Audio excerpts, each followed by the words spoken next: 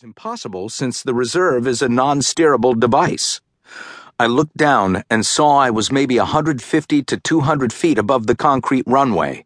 I knew I was descending too rapidly and I was only going to have just a single leg to land on, but there wasn't much I could do at that point.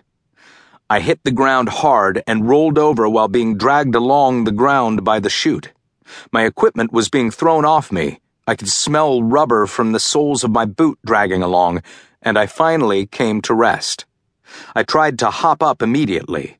This was my first jump in battalion, and I'd managed to make it into a what not to do film. Truth is, the first thought I had right before impact was, my mom's going to kill me. The rest of my guys came running over to me to make sure that I was okay. I didn't want to let on that my knee hurt like hell. I told everybody I was okay and drove on. Later, after the exercise was over, I was taken to the medical center and fortunately everything checked out. I had a badly swollen knee, a few bumps and bruises, but I was okay.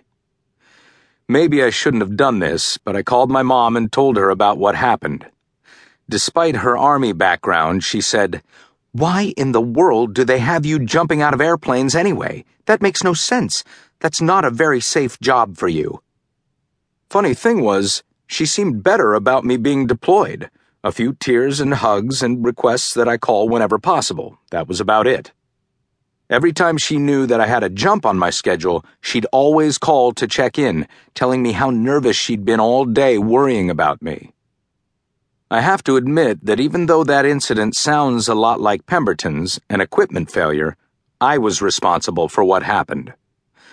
I have a huge fear of heights.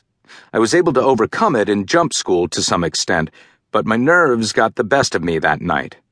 I was heavily loaded with gear, and I wondered how that was going to affect my aerodynamics and everything else. I was thinking too much, so when it came time to jump, I kind of tumbled out, and the extra weight and my poor jump combined to have me rolling from the start. I got all tangled up in the risers as I was tumbling in the air. The first sergeant and platoon sergeant were good about making sure I was okay, but the next day we had an incident review. They showed me the video of my exit, and all that did was reinforce what I already knew. I essentially blacked out on the exit.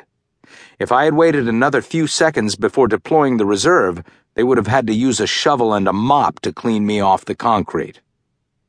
I could have been reprimanded far worse than I was. Instead, I was assigned extra jump training. I must have put my gear on and off dozens of times, doing practice exits over and over. I knew that the Army didn't want to see anyone fail, and it was better to get training than punishment. Truth is, though, I should have never been in that position. I'd done my airborne school training, had done so many PLFs, parachute landing falls, and had spent so much time on the T-10 Delta parachutes working those risers that I began to wonder if maybe I was a puppet, that I should have performed better that first time with battalion.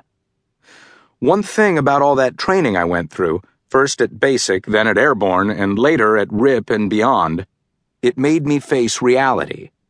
I'd fantasized about being a soldier for so long, and I'd built up this image of who I was and what I was capable of, but when faced with some of the tasks I had to complete, that image wasn't as accurate as I'd hoped. I had always thought of myself as an adrenaline junkie thrill seeker.